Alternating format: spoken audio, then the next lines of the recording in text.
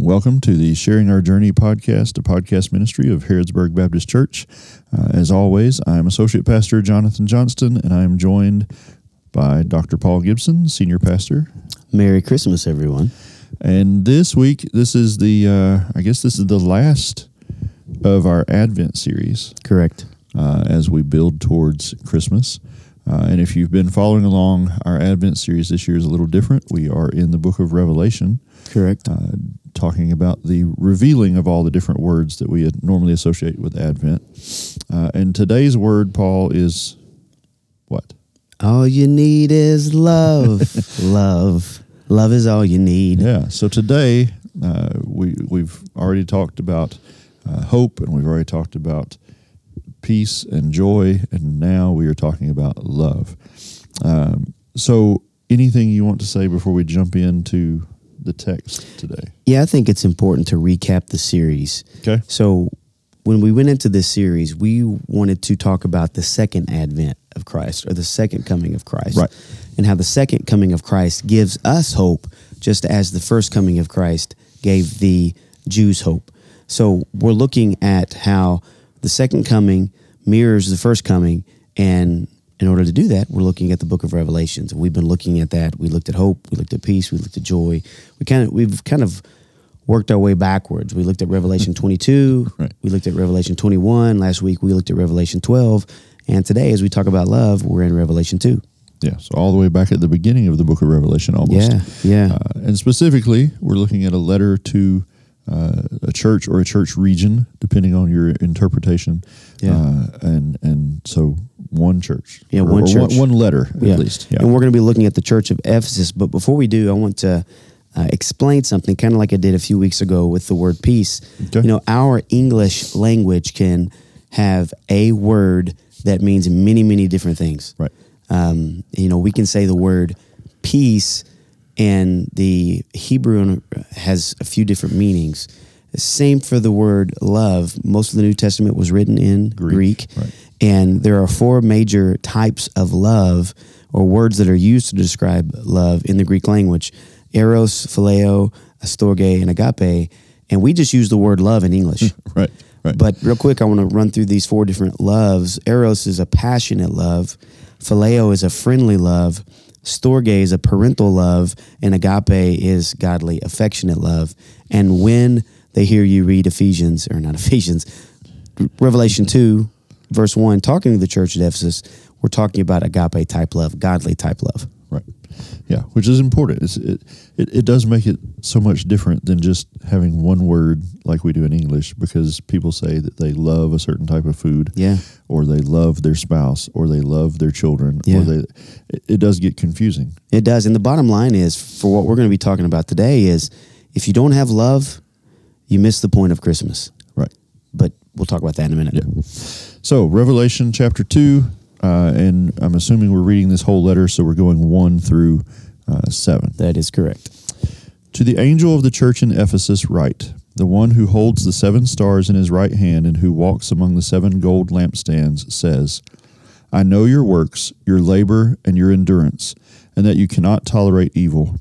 You have tested those who call themselves apostles and are not, and you have found them to be liars. You also possess endurance and have tolerated many things because of my name and have not grown weary. But I have this against you. You have abandoned the love you had at first. Remember then how far you have fallen. Repent and do the works you did at first. Otherwise I will come to you and remove your lampstand from its place unless you repent. Yet you do have this. You hate the practices of the Nicolaitans, which I also hate. Anyone who has an ear should listen to what the Spirit says to the churches. I will give the victor the right to eat from the tree of life, which is in the paradise of God. All right. So, very clearly in the middle there, the issue with the church. A lot of good things that he has to say about their church, but the one thing he has against them is they have abandoned their first love. Yeah, and if this is your first time listening to this letter, if you're anything like I was when I first read this letter, it's like at the beginning, it's like the church of Ephesus could do no wrong. Right. He talks about their hard work, their perseverance. They didn't tolerate wicked people. They made sure that the apostles were truly apostles, and anybody that wasn't a true apostle, they held them accountable. So what could this church do wrong? I mean, this church had like an all-star list of kingdom activities, but then, man, in verse 4, I mean, it's like a punch to the gut. Yeah. Yet I hold this against you. You have forsaken the love you had at first. Here's a church that was doing all kinds of things right. They were persevering. They were enduring hardships. They didn't like the Nicolaitans, but they had lost their love. Mm-hmm. And it was almost as if Jesus was saying, hey, you're doing some amazing things, but you have one major problem. And that major problem is you're not doing it from a place of love. And, dude, I think that's what we do at Christmas time. Mm-hmm. I think we do all kinds of things, whether it be purchasing gifts or trying to serve or wanting to spend time with family. I think we've turned Christmas into such a commercialized holiday that many of us, including myself, we do it out of obligation. And Christmas has become more of a burden than it's become more of a celebration. It's become more of I have to versus I get to. Right. And I think we've really polluted what Christmas is supposed to be about. So, if I'm with family and I'm grumpy and I'm not with family out of a loving place, if I'm getting presents and I'm doing it out of obligation and I'm not doing that out of a loving place, even if I'm serving and I'm not doing that from a loving place, I'm missing the point of Christmas. Yeah. And, I want to read a famous passage that many of you listening today probably know, and it's from 1 Corinthians 13. And this is a very good description of why we must do everything out of love, including celebrate Christmas. 1 Corinthians 13:1. If I speak in the tongues of men or of angels, but do not have love, I am only a resounding gong or a clanging cymbal. If I have the gift of prophecy and can fathom all mysteries and all knowledge, and if I have a faith that can move mountains, but do not have love, I am nothing. If I give all I possess to the poor and give over my body to hardship that I may boast, but do not have love, I gain nothing. I think this chapter here, 1 Corinthians 13, could have been used to describe what was going on with the church of Ephesus. If I speak with the tongues of men and angels, but I do not have love, I'm only a resounding gong and clanging cymbal. That means that you and I and our church and any other church or any other Christ follower can do all kinds of great stuff, can say all kinds of great things. But if it's not coming from a place of love, Scripture tells us that it's an awful noise.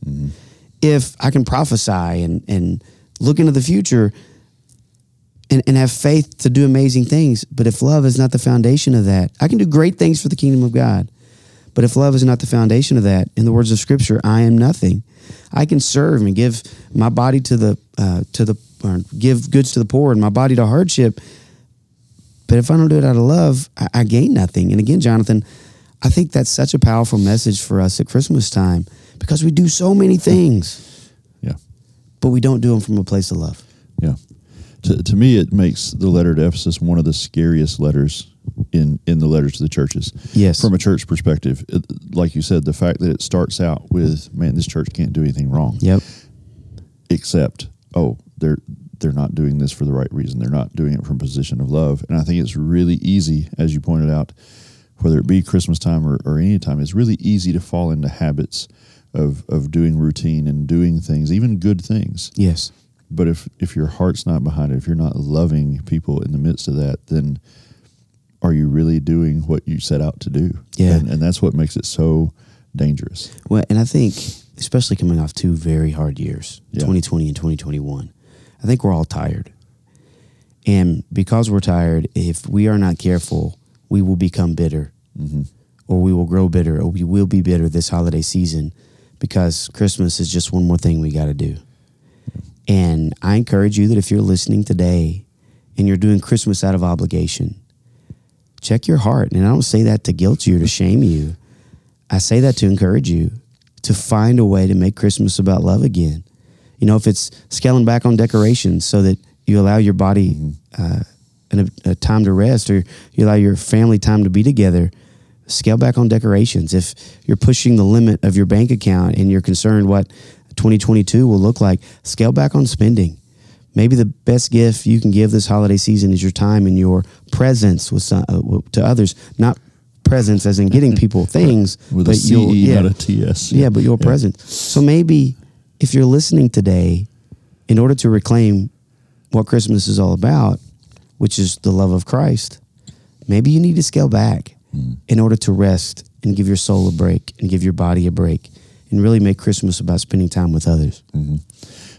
As you're saying that, like I'm hearing it and I'm thinking it's what I'm actually going through right now, because the last several years, going back to when we lived in Florida, I found myself seeking the perfect Christmas every year. Like, oh, this is going to be the one because we're going to go to Disney and do this or this. Like, always seeking that, and without fail, it was never perfect. Yeah, there were always it was always not enough. And, you're saying that, and I'm thinking National Lampoon's Christmas Vacation. Yeah. I mean, and so and Jonathan just referenced his shirt. Which I have a shirt that says Christmas Vacation. It has Goofy on it. But to that point, this year we were actually sitting at home the other day and looked around. We haven't put up any of our decorations just because the timing that we normally would have done that, we had other things going on. Yeah. And we haven't done those, and we had to go out and do some Christmas shopping last night. But in the midst of that, it's like, we haven't done as much of the normal stuff that we would do. Yeah. But it's okay. Yep. It's okay, because to have done that stuff this time would have been pushing the limit of our time and effort and anything else. Yeah. And so, but it's a hard lesson to learn because in the back of my brain, I'm constantly hearing, well, but you got to put the tree up. You got to do, and I'm like, do we? Yeah. Do we have to? Yeah, you're not a good American Christian if you don't put a Christmas tree up. Exactly. Yeah. So what you're saying is just right where I am right now. I'm like, yes, that, and I think a lot of people experience that. I think the reason that January and February can be so down for a lot of people emotionally is coming off of that rush of trying to achieve this perfection around Christmas and not being able to. Yeah. And then now you're stuck in the doldrums of winter. And it's like, where did that go? Yeah. Yeah, and again, it all goes back to motivation. Yeah. What's motivating your action? Is it love? Is it agape type love? And I'm not saying this to be trite. I mean this when I say that our love at Christmas time, we should strive to mirror the love of Christ. Because again, the Greek word here in Revelation is agape, which is godly type love, godly affection. So I should be striving to do everything I can over this holiday season to do my best in my human flesh to exhibit godly type love to others. And if I'm too busy to do that, then everything I'm doing is empty. If I'm getting other people presents, but I'm not doing it out of love, where those presents aren't really meaningful, and even if I'm spending time with others, but I'm not doing it out of a place of love, then according to 1 Corinthians, that time is going to be empty. So I think we have to really find a way to serve out of a place of love, to live out of a place of love, to, ironically, love out of a place of love this Christmas season. So maybe if I'm someone who's listening to the podcast, and I hear this, and I think, man, that is scary that you can possibly be doing ministry or doing service for God, but you can be doing it without love. Yeah. How do I check that? Like you said, check your heart a second ago. But how do I practically do that? How do I examine to see am I doing this out of love or am I doing this out of obligation? Well, you actually just said a word that the early church fathers would use, and it's called examen, EXAMEN. And what they would practice, another way to say it is meditation, but it's not like New Age meditation. It's meditation based on Scripture. It's where you slow down and you take the time to examine what's going on inside of your heart. And again, heart, the Greek word for heart means the deepest part of who you are. In other words, what's going on deep inside of you that's motivating you to do the things that you're doing? Is it fear? as you and I were talking just a second ago, are we afraid that we're going to let somebody down? Are we afraid that we're not going to have the best Christmas? Is it apathy? And what I mean by that is we're just doing it because it's what we're always supposed to be doing around the holiday season. Are we doing it because we don't know how to say no? I mean, that's a big deal for people that struggle to overextend themselves in an effort to please others. Sometimes the most loving thing you can do for someone is tell them no. So I think it starts by examining your heart. I mean, Jesus said, above all else, guard your heart. Or actually, Jesus said, for your treasure is there, your heart will be also. Proverbs says, above all else, right, guard your heart, for it is the wellspring of life. So what's going on in the deepest part of you that's motivating you to do what you're doing? And if it's not love, if it's not out of a place of godly love, service, then it's okay to say no. It's okay to start scaling back. One of the most loving things I think a person can do is say no and model for others what it means to live in a healthy way, not just around Christmas time, but any time throughout the year.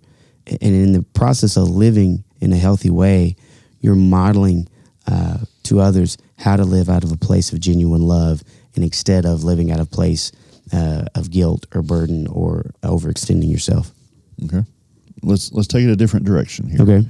So you earlier said last couple of years have been tough for a lot of people. Uh-huh. And especially in our current context, we've got a lot of people dealing with the tornado damage, and just people know people who are going through struggles. So maybe someone's listening and they say, I hear what you're saying.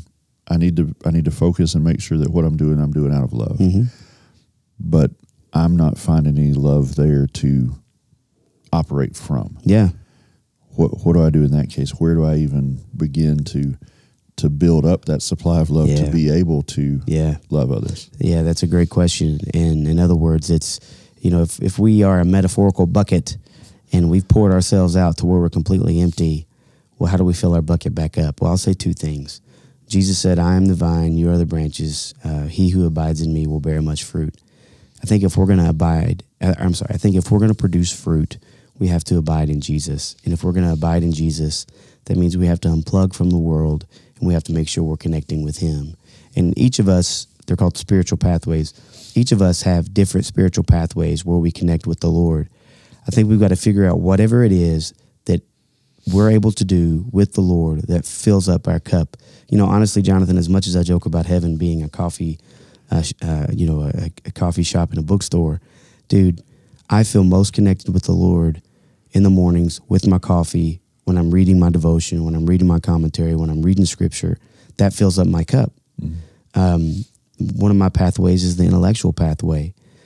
And again, you can Google spiritual pathways and you can look at it. I'd say Christian spiritual pathways. Yeah. But ask yourself, when it comes to Jesus, what fills up your cup? And do those things. And then another verse I would say is, many people have heard me say this before, the greatest commandment is love the Lord your God with all your heart, soul, mind, and strength. And the second one is love your neighbor as yourself. Love your neighbor as yourself. I think that gives us permission to love ourselves, but not in some Hollywood type love. We love ourselves the way God loves us. So if you're driving down the road, or if you're listening today, on the radio, hear me say this. It's okay to take care of yourself. It's okay to say no and back away from things going on in order to give your heart time to heal, in order to give your soul time to heal, in order to give your body time to heal. I think that's so important for people to hear coming off of 2020 and 2021, because these years have been so emotionally taxing. Right. And if we just keep going, and pretending like everything's okay, we have wounds that we're never going to address. And if we never address those wounds, they're never going to heal. And if they never heal, we're going to struggle to be able to serve others out of a place of love. Mm-hmm. So we've talked about kind of both places people can operate from. They're either needing a source of love or wanting to make sure they're operating out of a position of love. Why is this? We've talked about it all day, this word love. Mm-hmm.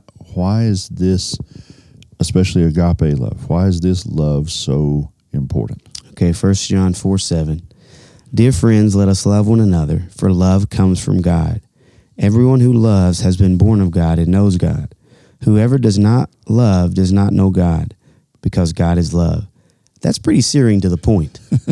Let us love one another. Why? For love comes from God. When we are loving others, we are being a direct conduit of God's love through us to the other person.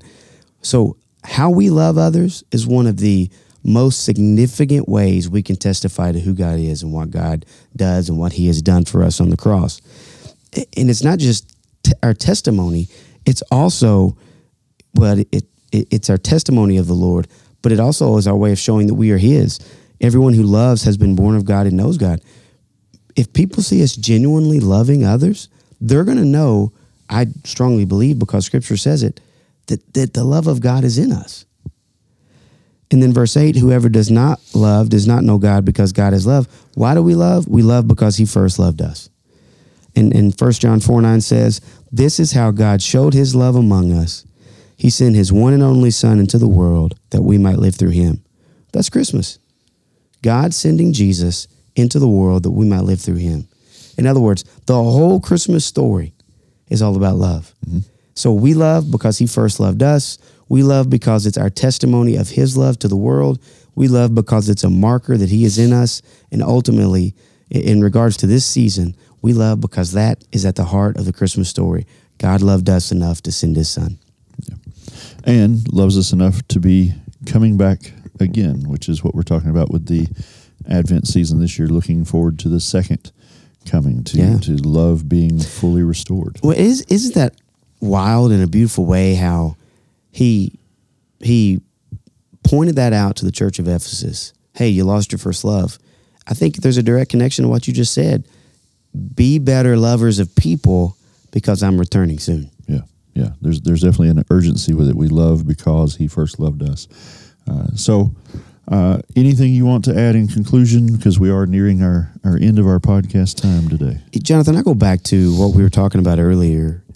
If you need to unplug, if you need to get away from the rat race of the holiday, slow down, do some examining of your heart, figure out what's going on inside, find a good Christian therapist, find a good mentor, and allow yourself space to heal or to recover so that you're able to serve and to love genuinely out of a place of agape type love. Yeah. And I think that's very well said, and it's going to be hard. You've got to fight that compulsion you have within you telling you must do more, and every commercial is going to tell you must do more. That's a whole nother podcast. That's a whole other podcast. Life is not a Hallmark movie, and so it's not always going to be perfect in your little town with your Christmas fair. So just enjoy the ones that God has given you to love and enjoy walking with him. This has been the Sharing Our Journey podcast, a podcast ministry of Harrodsburg Baptist Church. We would love to see you at any of our services, 9:30 a.m. on Sundays for Bible study, 10:30 for worship, 6 p.m. on Wednesdays, though we are taking a break until January 12th for Bible study. And we have a Christmas Eve service. So if you're hearing this Sunday, you can join us Christmas Eve at 5 p.m. And hope to see you there if you're able. If not, feel free to drop us a line anytime at Harrodsburg Baptist to let us know a way we can pray for you or serve you. Any other words before we leave? Merry Christmas. Merry Christmas, everybody, and see you in 2022. That's crazy.